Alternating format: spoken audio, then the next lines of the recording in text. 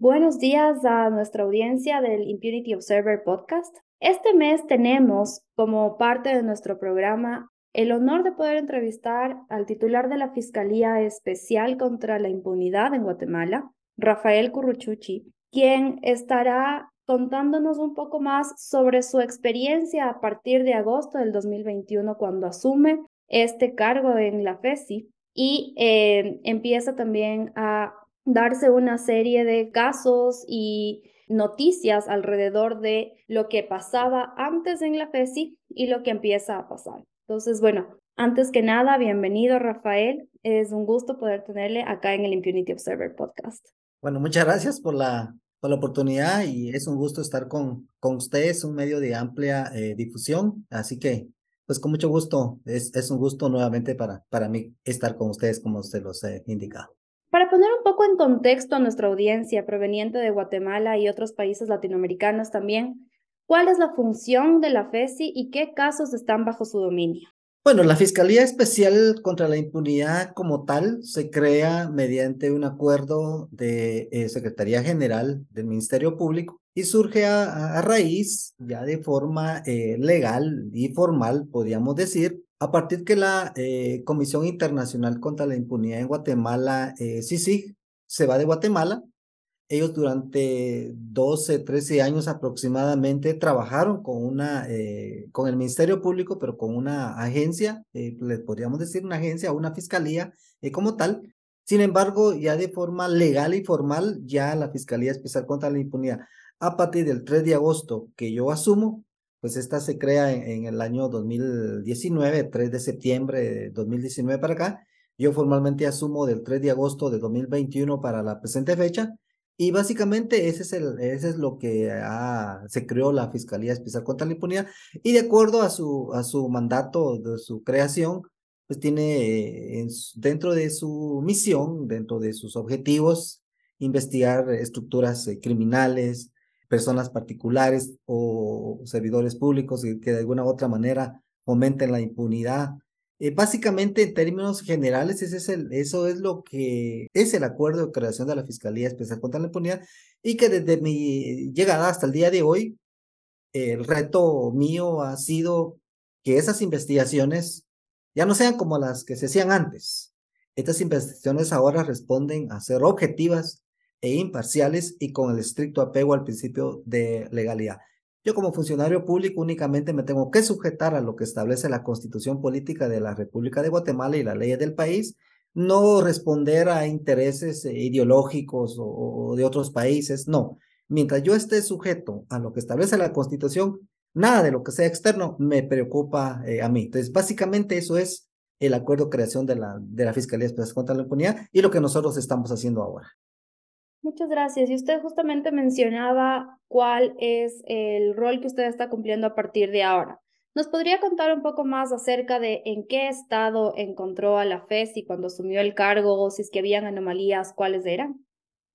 Bueno, una serie de anomalías que yo he podido evidenciar derivado de eso, aproximadamente de 50 a 60 denuncias se han presentado y que muchas de ellas las están conociendo ahorita la Fiscalía de Asuntos Internos, Fiscalía de Delitos Administrativos, Fiscalía de Delitos de la Corrupción. Yo lo defino en términos generales, la FESI era un desorden bien organizado, pero bien organizado y estructurado, pero ya con fines y lo digo con mucha claridad, con fines perversos. Acá se hicieron investigaciones maliciosas y se hizo persecución política a muchas personas. Se destruyó prácticamente el Estado de Derecho en este país. Hubo una criminalización terrible a muchas personas. Se les condenaba a través de medios de comunicación en aquellos grandes shows y escándalos mediáticos que se hacía donde se destruía la presunción de inocencia de la persona. Eso ya quedó atrás. Y de que yo asumo para esta fecha, hemos respetado todos esos principios constitucionales y procesales de la persona, porque es lo más sagrado que puede tener la persona, aparte de su dignidad, que se le respeten en los principios constitucionales y procesales, que nosotros lo hemos cumplido a cabalidad. Claro, y hay muchas personas que dicen de X o Y manera ciertas situaciones, Pero no, nosotros estamos actuando con base a la ley, con base a esos principios constitucionales, pero en realidad todas esas anomalías, hay algunos casos que ya se judicializaron, otros casos que vienen en camino porque nos hemos tomado el tiempo para, primero porque necesitamos establecer cómo estaban esas investigaciones. Y segundo, recordará usted de que recién el año pasado el Congreso de la República aprobó las reformas al Código Procesal Penal, que ahora hay un procedimiento de aceptación de cargos. Pues bueno, eso permite ahora de que en primera declaración la persona acepte su responsabilidad, pero entonces esa investigación que hagamos nosotros ya tiene que estar por lo menos culminada en un 85-90%. No podemos irnos a una audiencia a aventurar a ver qué puede pasar o a esperar que el juez nos ligue a proceso y en esos 6 meses o esos 3 meses culminar la investigación. No, por eso es que nosotros esas investigaciones ahora pues las hemos hecho un alto y muchas de esas investigaciones están por salir próximamente y ahí se van a revelar muchos casos que el exfiscal de sección anterior los tenía escondidos, guardados, y que el pueblo de Guatemala va a conocer la verdad de muchos casos. De hecho, hay unos que ya se conocieron, como el caso Azodafir, por ejemplo, y otros casos que el pueblo de Guatemala ha sido testigo de cómo esas investigaciones se mantuvieron ocultas por muchos años. Y de estos casos, justamente, especialmente de los que ya se han empezado a hablar, como es el de Asodefir, ¿cuáles son los que está abordando en este momento la FESI y cuál ha sido también la participación que han ido encontrando del ex fiscal Juan Francisco Sandoval dentro de estos casos? ¿Cómo se le puede ver qué cargos ha tenido? ¿Cuáles son los indicios que hay? Bueno, nosotros en concreto, tengo, de acuerdo a lo que nosotros hemos, a las denuncias que se han presentado, usted como funcionario público maneja ciertos expedientes y a lo interno de FESI, pues antes se manejaba, y lo voy a decir así muy, muy claro, antes se manejaba la FESI como una isla. Aquí habían informaciones que se mantenían ocultas, secretas, que no se tenía acceso a un sistema informático como nosotros lo tenemos ahora. Desde el año pasado, la Fiscalía Especial contra la Impunidad ya forma parte de un sistema que antes se conocía así como, ahora se llama Astrea. Usted tiene derecho a saber qué investigaciones hay en curso y en esas investigaciones usted ya logra establecer si haya cierta vinculación, cierta información y que usted como ciudadano las puede tener.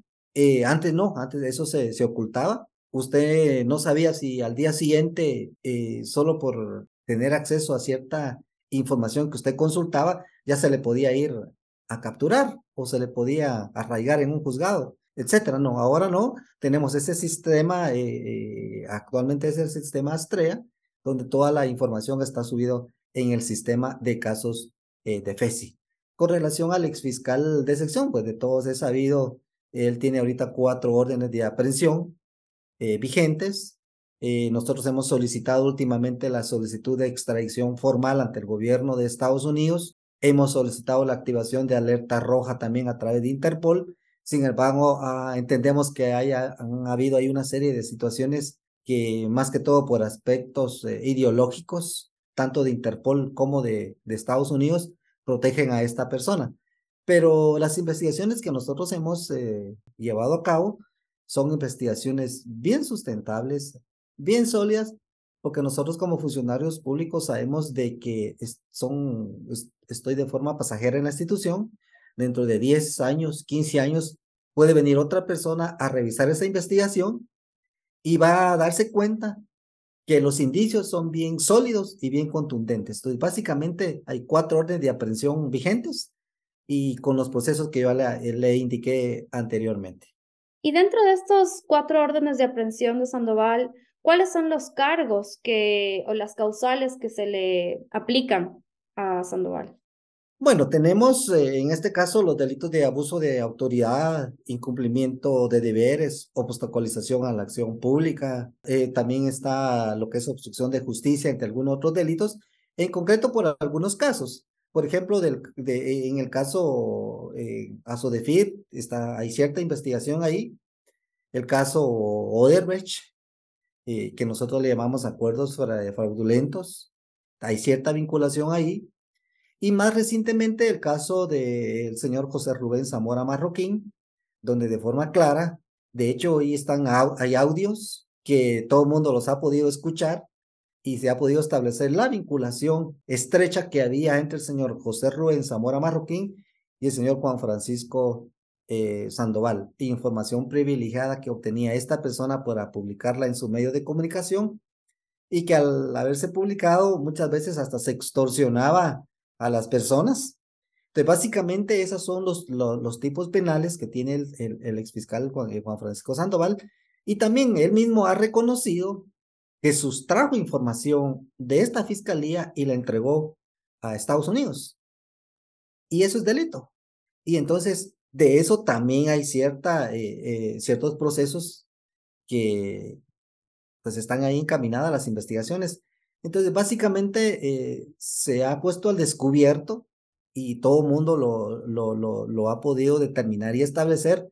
Por ejemplo, en el caso del señor José Rubén Zamora Marroquín, que por el tipo penal que se investiga, que es un delito de lavado de dinero, por imperativo legal, esas investigaciones se mantienen bajo reserva. Sin embargo, nosotros, en aras de esa claridad y de que todo el pueblo de Guatemala, la comunidad nacional e internacional, que de alguna u otra manera en su momento respaldaron al exfiscal Juan Francisco Sandoval y al señor José Rubén Zamora Marroquín, pudieron darse cuenta todas las ilegalidades que se cometieron en su momento, básicamente en este caso, donde ha quedado plenamente, todo el pueblo ha visto la vinculación que existía entre estas personas. Y entonces las investigaciones, como lo he indicado yo, han sido objetivas e imparciales. Se ha respetado en todo momento los principios constitucionales al señor José Rubén Zamora Marroquín, su presunción de inocencia, su debido proceso, su principio de legalidad. Y es más, esa justicia tiene que ser pronta y cumplida. Y de hecho, los casos de FESI se han desarrollado de forma ágil, que ya para el 2 de mayo ya está he señalado la audiencia de inicio del debate del señor José Rubén Zamora Marroquín. Cuando usted analiza el papel de la FESI y la CICIG anteriormente, han transcurrido prácticamente 5 o 6 años y hasta ahorita se vienen desarrollando audiencias de etapa intermedia. De hecho, hay muchas personas que aún siguen en prisión preventiva y prisión provisional, violentándose esos principios. En esta FESI no. Nosotros hemos actuado a cabalidad y hemos respetado todos los principios constitucionales. Y usted mencionaba acerca de la comunidad internacional, porque obviamente estos casos tienen relevancia y alcance internacional por tema de lavado de activos. Ahí se ha encontrado también tema de cuentas millonarias en otros países y cosas por el estilo. Y también mencionaba como conflicto ideológico que puede haber un poco con Estados Unidos, pero me gustaría conocer un poco más, por ejemplo, del caso Sodefir, en donde realmente los iniciales denunciantes fue el Departamento de Seguridad Nacional de Estados Unidos. ¿Cuál es el rol ahora del Departamento de Seguridad Nacional en este caso? ¿Continúan activos o cómo está el asunto ahora que el fiscal Juan Francisco Sandoval, ex fiscal, perdón, está involucrado en el caso? Bueno, aquí es donde usted logra establecer que a veces o a lo mejor hay una doble moral, ¿verdad? Resulta de que esa denuncia por aproximadamente 2, 3 años, el ex fiscal de sección la tuvo escondida, la tuvo guardada, nunca se trató de operativizar dicha investigación. Cuando yo vengo a FESI y empiezo a pedir informes a todos los fiscales, establezco que estaba este caso y más me llama la atención que es el Homeland Security Investigation quien presenta la denuncia, y son muy cuidadosos en señalar específicamente los hechos. Y cuando ya nosotros seguimos la ruta del dinero, logramos establecer que efectivamente a través de un banco en Guatemala se da una transferencia y luego ese dinero va a ciertas personas, y lo voy a decir muy claro, a ciertos grupos ideológicamente afines al exfiscal Juan Francisco Sandoval. Y una de esas personas que intervino es la señora Carmen Rosa de León Escribano, que no está en Guatemala.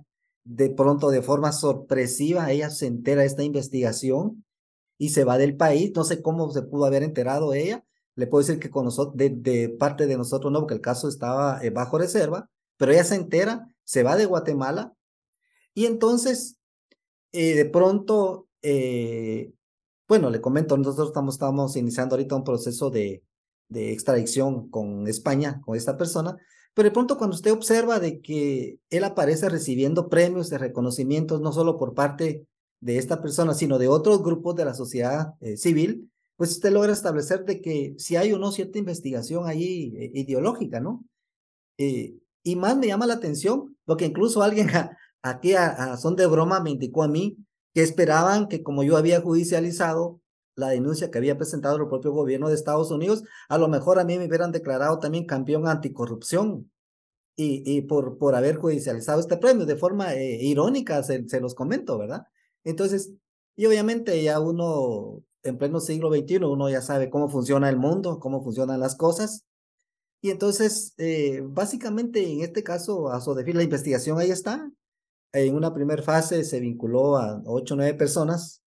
Actualmente vienen otras fases y va a ser muy interesante las personas que vienen y que cuando usted logre establecer estas personas que vienen en estas investigaciones y cuando ya usted y ve el pronunciamiento que hacen, y sobre todo en estos días, apoyando cierta gestión, pues uno logra establecer que efectivamente esa investigación se ocultó, se protegió, pero a la vez se brindó de impunidad a estas personas. Y eso es lo que nosotros no vamos a permitir. También llevándolo un poco al asunto ideológico que está detrás de estos procesos por lado de los involucrados, ¿no? Tenemos el otro caso que usted mismo mencionaba, el caso de Brecht, que ahora también se ha mencionado la posible vinculación de Iván Velázquez, excomisionado de la CICIG y que actualmente está como parte del gobierno de Gustavo Petro en Colombia. ¿Cuál ha sido el indicio que involucra a Iván Velázquez en este caso y cuál es el siguiente paso con respecto a justamente este vínculo? En este caso, Odebrecht, nosotros manejamos dos fases, una fase de acuerdos fraudulentos y otra fase en sí es la propia investigación derivado de informes financieros, análisis criminales. Pero en el caso de acuerdos fraudulentos, es bien interesante cuando, de acuerdo a la investigación que nosotros tenemos, la vinculación que existía no solo al más alto nivel del señor Iván Velázquez Gómez, la exfiscal general Tel Maldana, el exfiscal Juan Francisco Sandoval Alfaro y demás personas que le siguen, cuando de pronto viajan a Brasil a firmar unos acuerdos de colaboraciones eficaces y a propósito esos acuerdos ya quedaron sin materia, no están vigentes. Nosotros pedimos, derivado que de esos acuerdos de colaboraciones eficaces a 3 personas de nacionalidad brasileña se les otorgó beneficios, solo se les juzgó con una multa de 500,000 quetzales y eso fue todo. Todos esos beneficios han sido revocados a instancia de nosotros. Prácticamente estamos iniciando la investigación de nuevo, pero logramos establecer que el señor Iván Velázquez Gómez era la principal persona quien orientaba la investigación. Claro, nunca queda nada pendiente en la investigación como tal, pero a raíz de correos electrónicos donde los testigos indican que el señor Iván Velázquez dio ciertas instrucciones, tuvo conocimiento, al igual que la fiscal general, todos esos indicios nos permiten establecer que estábamos y que estamos, lo digo con toda claridad, ante una estructura criminal que de forma de ironía, digo yo, que decía que luchaba contra la corrupción y la impunidad, pero los hechos nos demuestran que no es así. Y entonces, derivado de eso, yo anuncié una investigación en contra del señor Iván Velázquez Gómez porque los indicios son sólidos. Ahí están declaraciones testimoniales, correos electrónicos, documentos en los que, aparte del señor Iván Velázquez Gómez, la exfiscal general, una jueza aquí en Guatemala que está en un proceso de antejuicio ahorita, abogados, fiscales, es decir, toda una estructura criminal y que en su momento se confabuló para defraudar al Estado de Guatemala. El caso Odebrecht es un caso que solo estaba investigado un 12-15%. Vienen otras fases muy interesantes también que próximamente se van a revelar y todo el pueblo de Guatemala va a conocer la verdad. Nosotros en su momento vamos a tomar la decisión con el señor Iván Velázquez Gómez. Los indicios ahí están y es que no lo digo yo, es la propia investigación. lo que nos permite establecer que sí hubo participación del señor Iván Velázquez Gómez. Lo que usted menciona de esta participación, incluso estaríamos hablando de intervención a la justicia, porque entiendo que la CICIG tenía un rol orientador y de apoyo para casos de corrupción, pero digamos que haya estado dirigiendo el caso implicaría también un tema de intervención a la justicia de un agente externo, ¿no es así? Claro, es un típico caso de obstrucción a la justicia. Recuerde que antes la CICIG y trabajaba con esta fiscalía y como lo he dicho yo en algunas ocasiones, tenía sus propios jueces, sus propios fiscales, su propio código penal, su propio código procesal penal, sus propios medios de comunicación que replicaban todo lo que se hacía. Entonces, básicamente era una serie de situaciones que se fueron concatenando y que mucha gente de la sociedad guatemalteca llegó a creer que en realidad la lucha de la CICIG era una lucha buena. Y yo les puedo decir que inició buena la lucha, pero se tergiversó, se desviaron del camino correcto y al desviarse de ese camino correcto, ya se inmiscuyeron directamente en asuntos que no les competían. Imagínese usted cuando usted ve al propio comisionado de CICIG en el Congreso presionando a los diputados para que reformaran la constitución política de la República de Guatemala. Hasta todo eso se le permitió por parte de este país, la injerencia que hizo la CICIG, no solo, y en el sector justicia, pues no digamos, aún todavía se siguen pagando esas consecuencias. Yo estoy librando una guerra que no es mía. Ahorita hay muchas personas que aún siguen siendo detenidas, que no se les ha escuchado en muchos juzgados de mayor riesgo y en algunos juzgados, pues entiendo yo que derivado de la carga judicial excesiva que hay, que se han venido reprogramando estas audiencias, y entonces es ahí donde uno logra establecer, a mí no me van a dar un premio, a mis fiscales, porque realmente son mis fiscales lo que hacen las investigaciones, por mantener por 8 o 10 años a las personas encarceladas cuando no se les ha observado su debido proceso, su principio de legalidad. Yo no digo que las personas no deban de pagar por su culpa lo que hicieron, claro que lo tienen que hacer, pero el propio Estado de Guatemala, a través de un ministerio público que observe todas esas garantías constitucionales, y se tiene que hacer porque se tiene que hacer justicia, porque no es válido lo que estas personas en su momento hicieron, pero que se les juzgue con las formalidades de ley, con los principios constitucionales que se deben de observar, no solo en Guatemala, en Estados Unidos, en Colombia y en otros países. Y hablando de esto, ¿cuál ha sido los indicios y vínculos que ya se han encontrado acerca de cómo también hubo cooperación? Como usted dice, la CICIG pudo haber empezado bien el camino, pero poco a poco se fue tergiversando. ¿Y cuál pudo haber sido el vínculo que tuvo con también el ex fiscal Sandoval dentro de este proceso? Bueno, yo siempre he creído de que acá nadie podía haber actuado solo. Cuando usted empodera a las personas, cuando usted le da cierto grado de decisión a las personas, muchas veces las personas pierden el norte. Y si esas personas están siendo en su momento apoyados por instancias internacionales, en este caso como la CICIG, creo que ese es el problema. Uno siempre tiene que estar ubicado. Somos funcionarios públicos pasajeros, pero en nuestro paso por las instituciones debemos de sentar las bases para que los procesos penales estén bien cimentados y bien consolidados.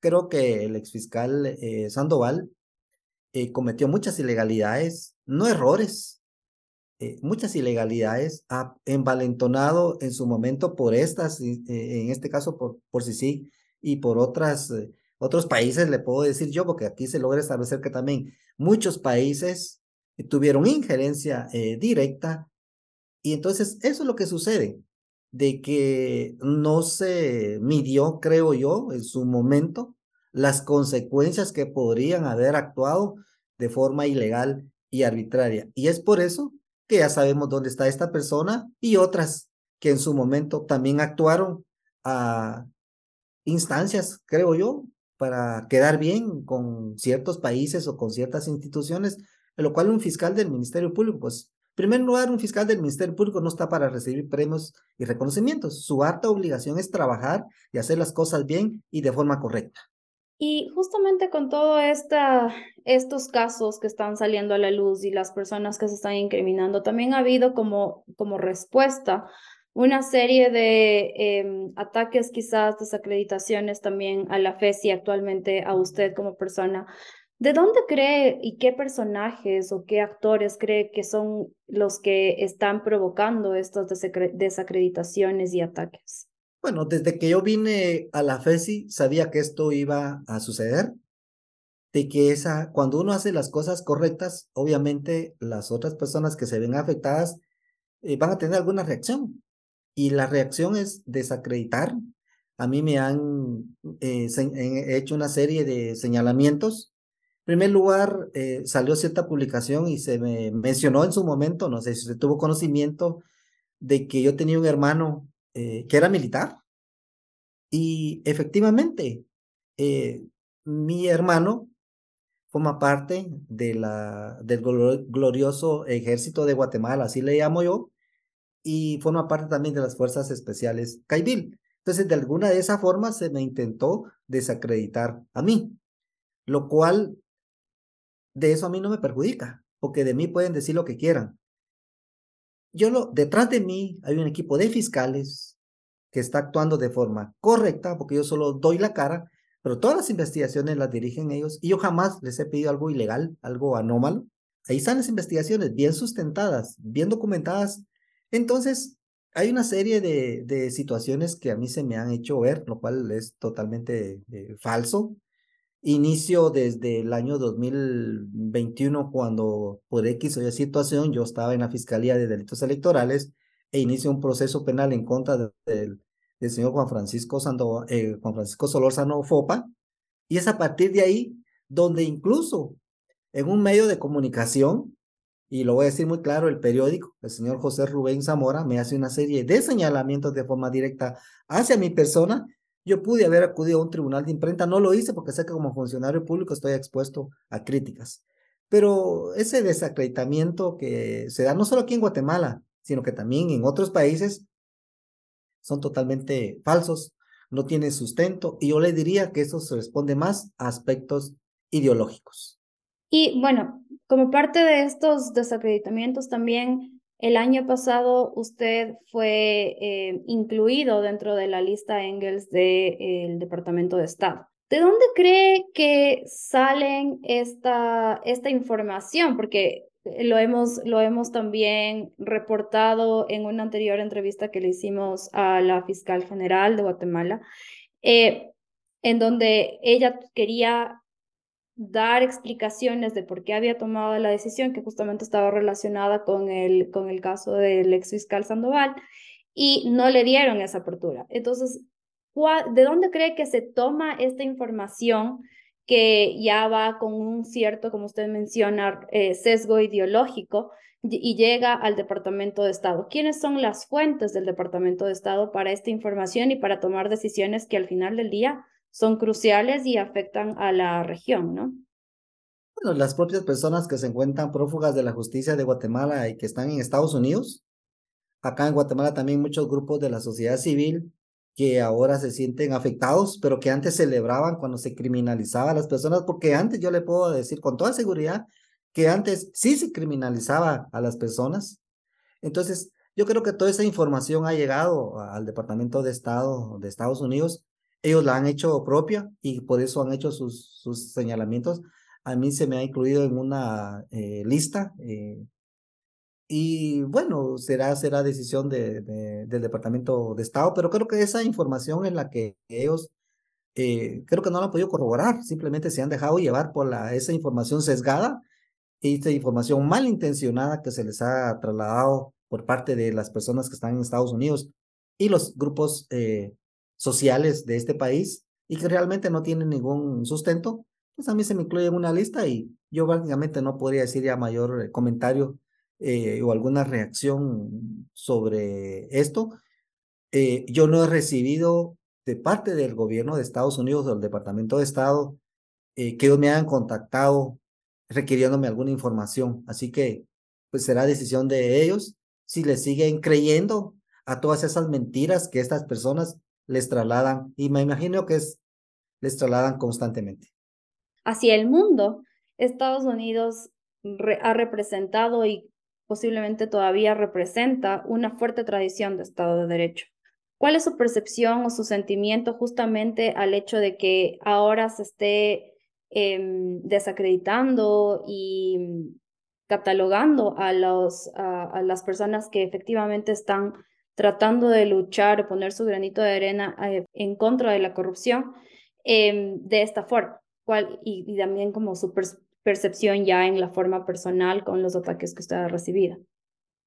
Bueno, ya en pleno siglo XXI, y cuando a través de los medios de comunicación, uno se entera de qué es lo que está pasando internamente en este momento en Estados Unidos, y podemos establecer que tampoco el Estado de Derecho funciona en Estados Unidos como debe de ser.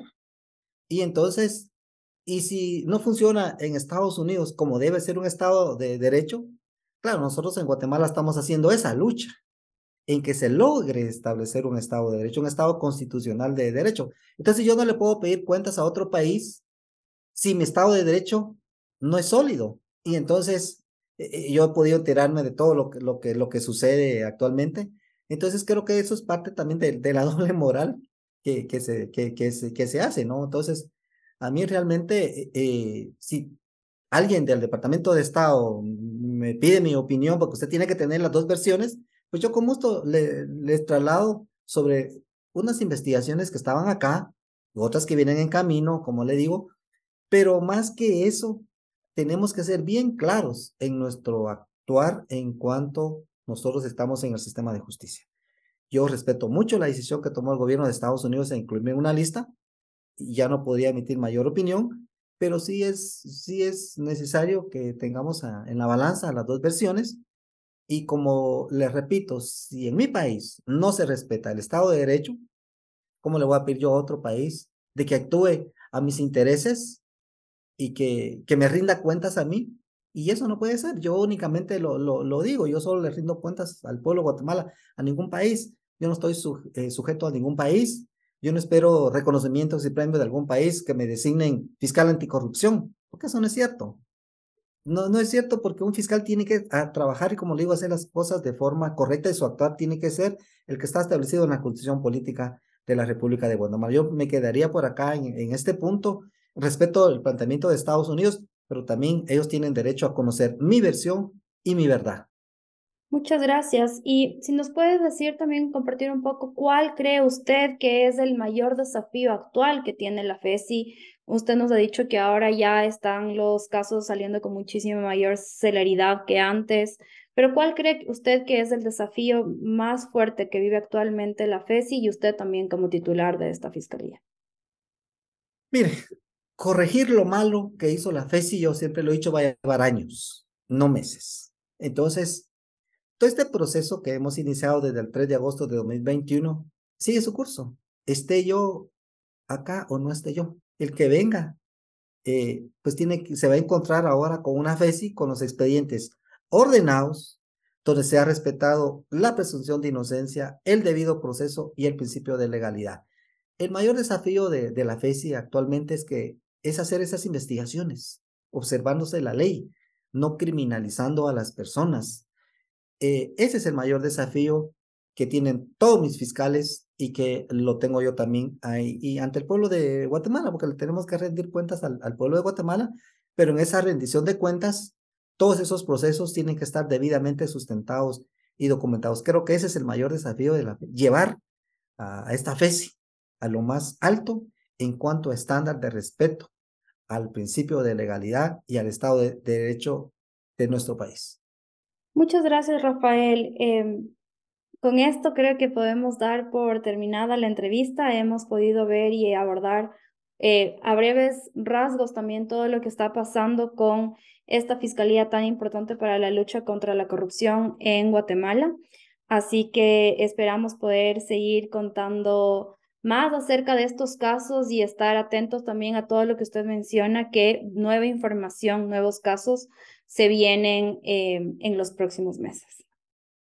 Pues muchas gracias por la oportunidad. Un saludo para todos y reiterar, somos una fiscalía ahora que estamos actuando con objetividad, con imparcialidad y con el estricto apego al principio de legalidad. Muchas gracias. Gracias, igualmente un saludo a a toda nuestra audiencia. Les recordamos que pueden seguir nuestras redes sociales, encontrarnos como Impunity Observer en Facebook, LinkedIn, YouTube, Twitter. Hasta la próxima.